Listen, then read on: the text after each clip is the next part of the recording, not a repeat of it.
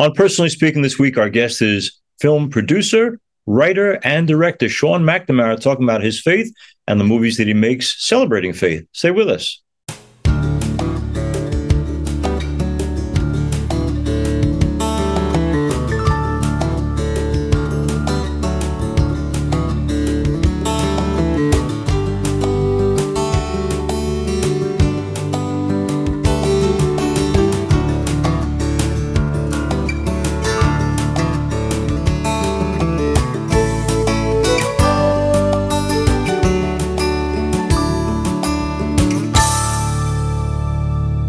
Hello and welcome to Personally Speaking. I'm your host, Monsignor Jim Lisanti, and Sean McNamara joins me now. Sean is an award-winning director, writer, and producer of family dramas, including the breakout hit feature film Soul Surfer. His latest film is called Moonrise, currently streaming on PureFlix, starring country music singer Granger Smith in his film debut. Moonrise is about faith and forgiveness and tells a story about one family's struggle to survive. In 2023, Sean McNamara will have two other films coming out as well, one on the life of Ronald Reagan and one called On a Wing and a Prayer. Sean McNamara co-founded the production company Brookwell McNamara Entertainment with business partner David Brookwell. Together, they have produced 30 feature films for Paramount Pictures, Sony Pictures Entertainment, TriStar Pictures, New Line Cinema, Lionsgate, and Universal Studios. Sean has worked with a number of A-list actors such as Pierce Brosnan, Helen Hunt, William Hurt, Jon Voight, Marissa Tomei, and James Woods. For television, Sean has produced many series and movies, including more than 500 episodes of Hulu, Netflix, CBS, ABC, and the Disney Channel. When asked what message he hopes people will take away from his films, he says, never give up. Sean McNamara is here with us today to tell us about his message, working in Hollywood on faith-based films, and the values that sustain him. Sean, thanks, first of all, for coming on Personally Speaking. I'm going to start with some personal stuff. One of 6 children. What's it like to come from a big Catholic family? Wow. My mom, I used to call Mrs. Catholic. I mean, we went to church every Sunday. Any town we would visit, we hit the church. It was like a ritual with us. And I remember when I was 28, finally, and I got a chance to take my mom to Rome. I took her to the Vatican, and I go, this is payback for all those times that I had to go to church all the time. And and she got to see the Pope, the audience with the Pope with like 2,000 other people, but the Pope John Paul II walked right by her. And but we sat around together, we prayed a lot. My sisters still pray. If anything comes up that we need, even for one of my movies or my jobs, I go, we're going to say a rosary, Sean, blah, blah, blah, blah. So it is very much instilled in our family. And growing up, I read the thing about, your dad giving you the camera, getting you interested in making movies. But what about the kind of films that you would have seen back then that would have touched you or inspired you or made you say, this is a world I want to know better? Well, there were tons. I mean, I think one of the earliest memories of me going to a movie and seeing a movie or understanding it was the sound of music. Okay. And so musicals have been an extreme part of my life. And I just remember I would see things probably that were older for me because I was number 6 in the family. They would take me to older people's movies. And I just loved them. I didn't have any concept of, making them. I just loved to do it. I loved to see 5 or 6 movies in a day. I loved to watch television, Gilligan's Island, Star Trek. And all of those things ultimately were preparing me for what I was going to eventually do. But you don't know that at the time. So when my dad gave me the camera, it was just a fun thing. Mm-hmm. But I very soon realized, for a school assignment, I could make a little film on Super 8, and I would project that to the class. And it was like I could get out of a homework assignment.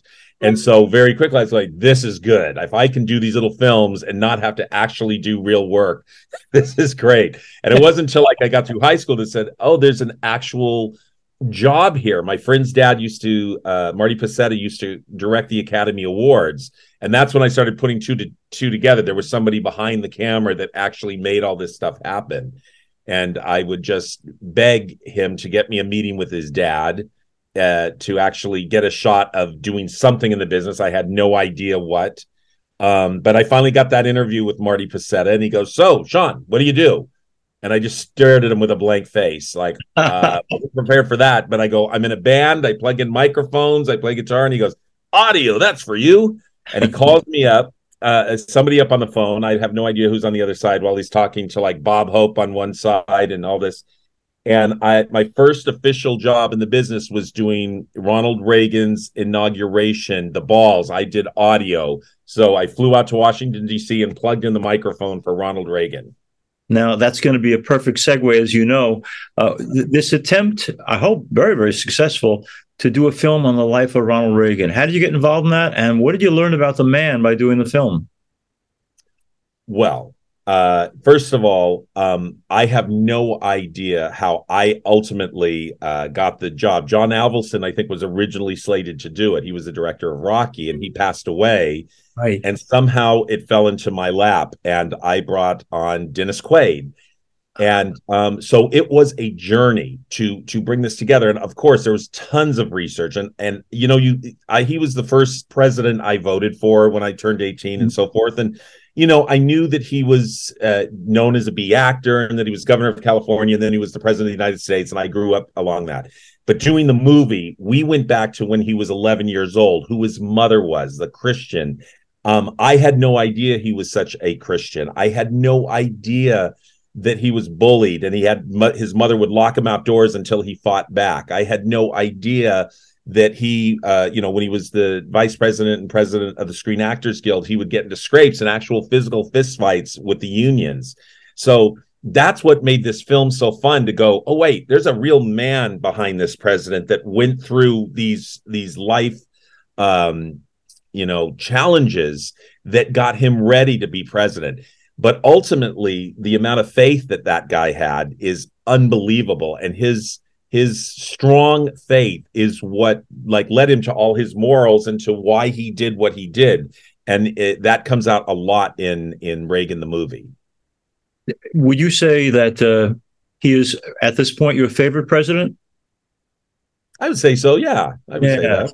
I think for a lot of us, that would be true and stuff. 1976, I went to a conference called the Christian Anti-Communism Crusade, and he was the speaker. And it's just striking to me that even in 1976, he kind of knew where he was heading in terms of trying to bring down the wall, Mr. Gorbachev, and accomplish amazing things. Let's go back to films of inspiration, the whole idea of being in the arts. You know, Sean McNamara is our guest. You know that lots of people get into the arts for a while as an avocation. But the idea of investing your life in the arts is a risky business. As you know, there are lots of people in the arts who may not work for years. The courage or the tenacity or the foolhardiness on your part to say, I'm going to make a living by getting into the creative arts. What went into that decision? Well, it's very interesting. I literally went to Catholic school for 16 years of my life, 8 years at St. Finbar, and I was 4 years at Loyola High School. And again, going into college back then in 1976, I wasn't quite sure where to go to college and all that stuff. But by that time, I'd taken photography. I'd done a lot of plays and musicals. And I wanted to get in. I heard about cinematography, wanted to get into film school. So I applied to USC and to Loyola. And at USC, I got into the drama department, like as an actor. But at Loyola Marymount, I got into the film school, or communication arts, as they called it back then. And I felt more comfortable behind the camera. Like, I liked being on stage and that stuff, but there was an uncomfortable feeling I had. I was much happier when I could make something and just set it on somebody's desk and say, just watch it. This is what I do. So from back then, I kind of knew that I wanted it. And my family was super supportive. They used to say, well, just go knock on the door at Disney Studios. We lived 11 houses away from Walt Disney Studios in Burbank. Okay. And I'm like, I don't think that's how it works, Mom. It's like, I don't know, but whatever. So I did this. I went to school. I learned how to make movies, film history, theory, so forth. And then just in my 20s, worked on every job. I was a PA.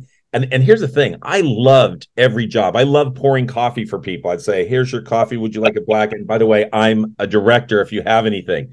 And literally that paid off, because by me saying it enough, little projects would come up at these little companies I'd work with and go, hey, can you do this little commercial over here, or this little thing there? So I was constantly getting the little bits of work at these companies. And but every once in a while it was tough. I'd go 6 months without work, 8 months without like a real job at all. And my mom would say, 4 of my sisters were teachers. Why don't you get your teaching credential? You'll have something to fall back on. And I kept going, if I have something to fall back on, I'll fall back on it. So I just kept going and going. And somehow these little jobs, little, PSAs or whatever, led me to meet somebody. And I made my first movie when I was 27 called Hollywood Chaos. And that was like $500,000. But all these little bits just kept growing at little micro levels. But it eventually, like kind of caught on. I did like Candid Camera, Totally Hidden Video. That show brought me all over the country for like 3 weeks playing jokes on people. Again, it was me directing with 3 cameras, hiding in the, behind mirrors and so forth. But what it did is it solidified. Directing's it. Just keep going for it. And then what was amazing, I got up for this job, Three Ninjas. And it was like they had already made the first Three Ninjas at Disney. It was a real movie. And all I wanted to ever do, I was praying, please, God, let me just have regular family movies I can do. And I'm in their office, and this guy from Korea, he's looking at me and he goes, where did you go to college? And I'm like sitting there, literally, I'm like wearing tennis shoes and a backwards baseball cap trying to look directorial. And I'm like thinking, gosh, I should just say USC. They'll never know, and it'll sound more impressive. And I couldn't. And I go, well, I went to Loyola Marymount University for film school. And he goes, you went to Loyola? I went to Loyola. I was like, whoa. I mean, it was like the craziest thing that just happened live there. And I got the gig. I got to be able to direct Three Ninjas part 3 or 4 with Hulk Hogan. But that was like the real first movie that I actually got to do.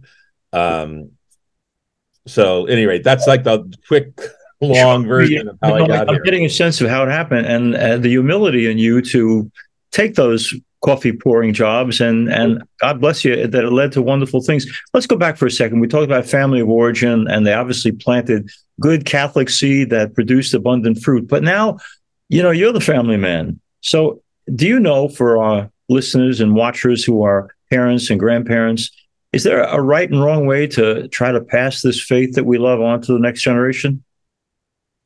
It's a very good question. And I have 3 boys of my own, and it's very challenging in today's society to get them. It was like, it seemed easier when I was doing things. And plus I had a mother who was just like, you got to go to church. This is it. Right. Pray for this. This is how you get it. So, what I try to do is instill in my boys service. And like just this last Thanksgiving, we went to the LA Mission and helped feed the homeless. It was actually with the support of the Reagan film.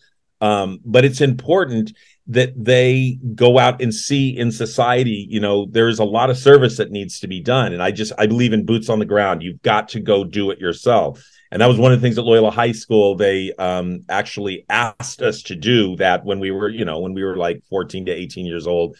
So I'm trying to have my boys do that now and just go do stuff for other people and help them. You can't help everybody all the time, but you can help. If everybody helped a little bit, the world would just be a better place. And that's is what I do to try to get my sons to be more Christian, more Catholic, and yeah.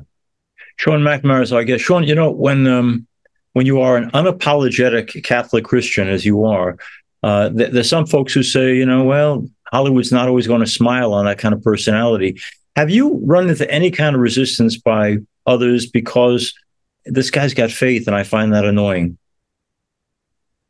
Well, here's the thing. I'm sure that exists, but my experience has been, and I've been lucky that right now there's this new group of films. They call it faith-based or faith-friendly. And, I made Soul Surfer on that. And I did that at Sony. And I remember when I did that, Rich Peluso, who was the head of Sony Affirmed, said, they're trying to find films to do. And behind the Pope, Bethany Hamilton is the number one known Christian out there.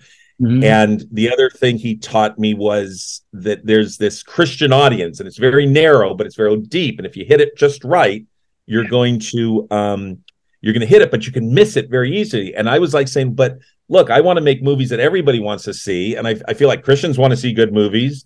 Right. And I feel like there's a way to hit both. And I guess his experience wasn't, but that's what we aimed for when we made Soul Surfer, was that it's just a really good film, but it happens to have a young girl of faith at the center of the story, and to not overdo it. And that's what, so anyway, I've done the Miracle Season, Soul Surfer, Hoovie, Spare Parts, Reagan, very much so, that have these faith elements just because they're true. They're just these people. And there's an audience for that. I don't know if it's the whole audience, out there, but there's definitely, gosh, I remember growing up on films like It's a Wonderful Life. And so the Christianity was in all of the films. It was just kind of there.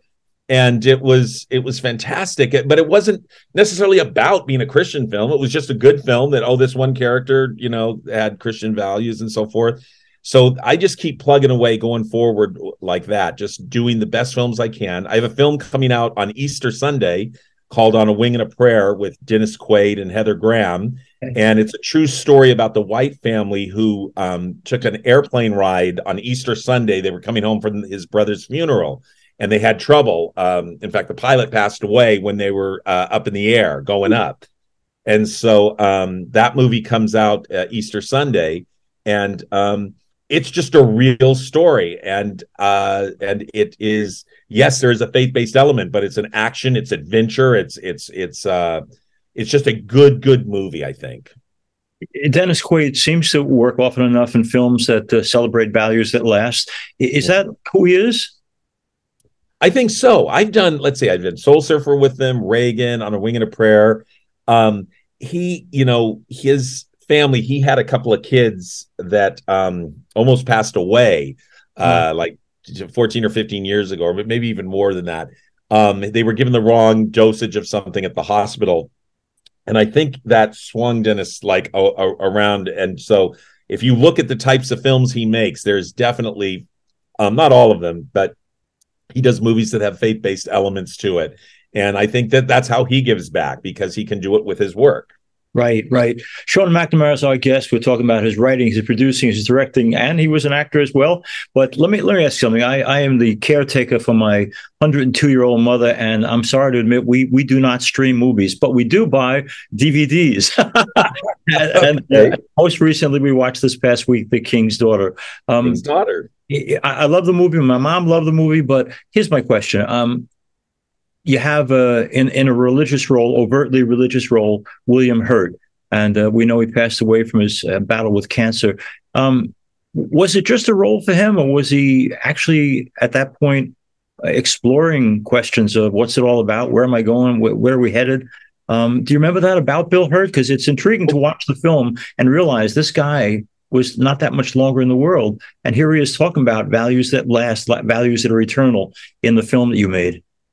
Yeah, well, a couple of things that are interesting about that. I mean, his part as Père Lachaise or Father Lachaise, he was for religious values, and Pierce Brosnan was for science, and it was like the battle between religion and science. So that was just fun to explore in a fantasy film. I mean, in a weird way, that movie is a faith-based movie because it's challenging things, and yet there's this, beautiful background in Versailles and so forth. But William himself came off of that Almond's Brother film. It just had shut down because the young woman had gotten killed on the train tracks, and he was on the train tracks with her. And so, of course, that production shut down, and he literally left there and came to Paris where we were shooting. So he was still in shock when he made this movie. He was very much questioning what's going on. And we had many nights, late nights with cognac, where we would discuss what life is about and why things were the way they were. So he was definitely in an exploratory place. And it was a very challenging for him to make sense of how somebody could die on a movie set near him and all of that stuff. So he was already starting to think about that. And then afterwards, we made another film together called The Miracle Season, and he had beat cancer, but I think it was in remission. But he went and stayed at my home out on Vancouver Island, and because it's near the water, and he was able to kayak, and he was he went there alone, and he was just like exploring. He was always like writing the beauty of nature and all of this stuff. He was like, I feel like getting closer to God. I'm not sure exactly, but it was definitely, he was exploring like what the next realm was going to be.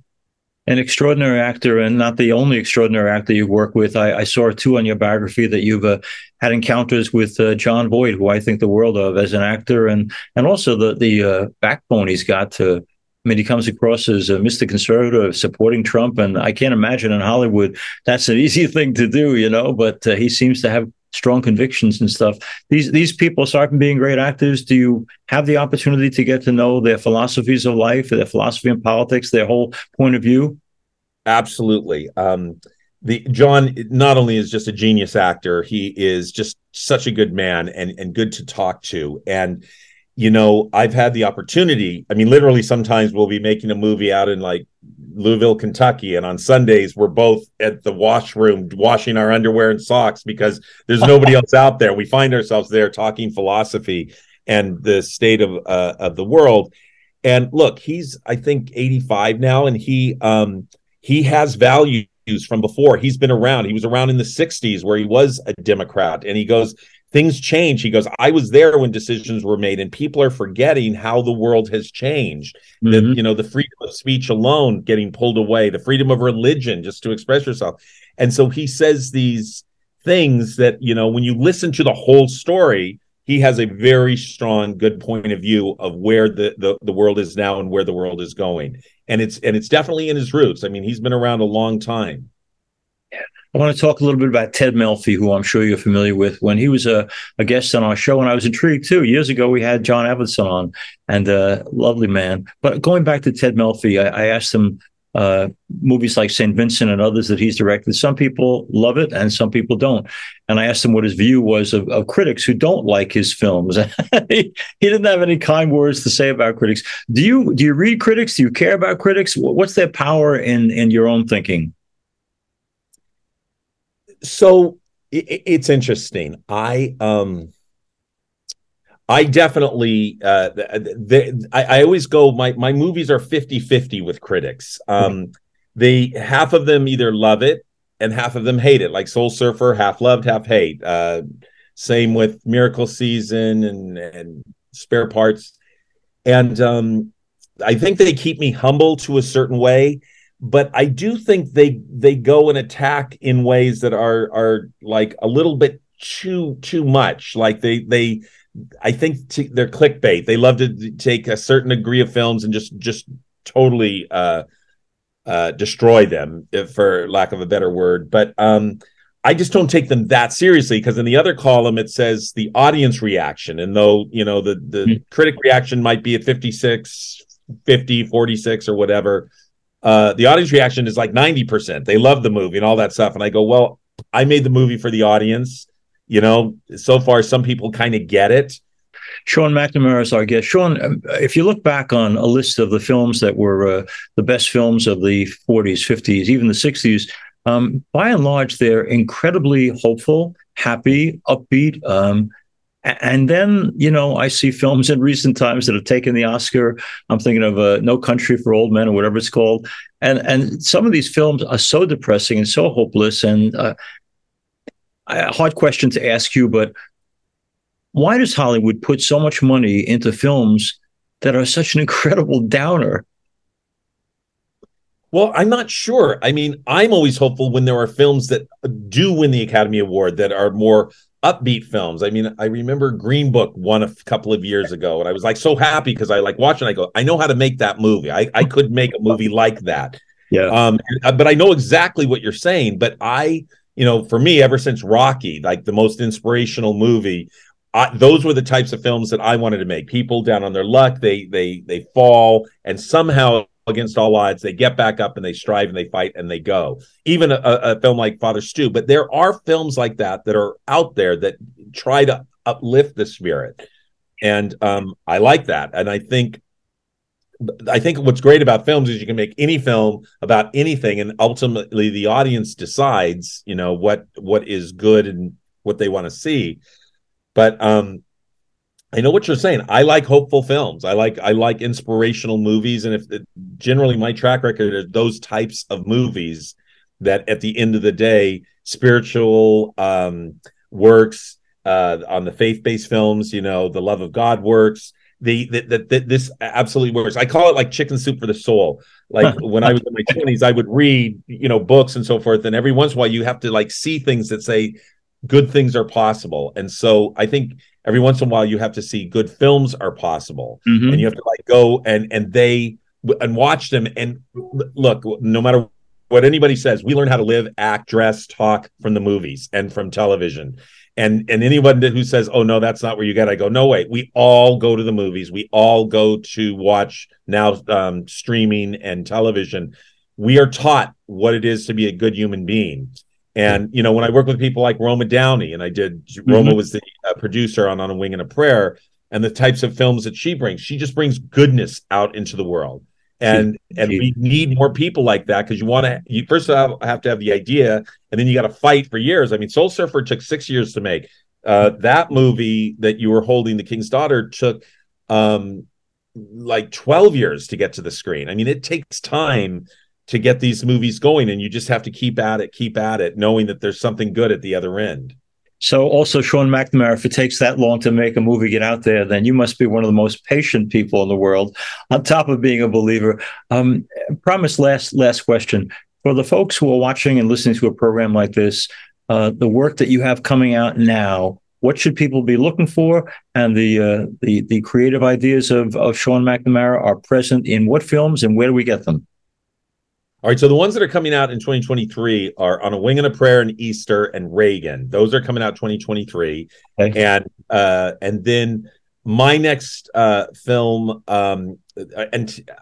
Trinity, Leon Uris's Trinity, the Irish novel. That's what I'm working on right now, the screenplay for that. So, and they're all ultimately that they have characters who go through struggles and then triumph by the end. So that's what's coming. And then as far as advice to them is, go see those types of movies. And then if the box office goes up, they'll want to make more of those. That's right.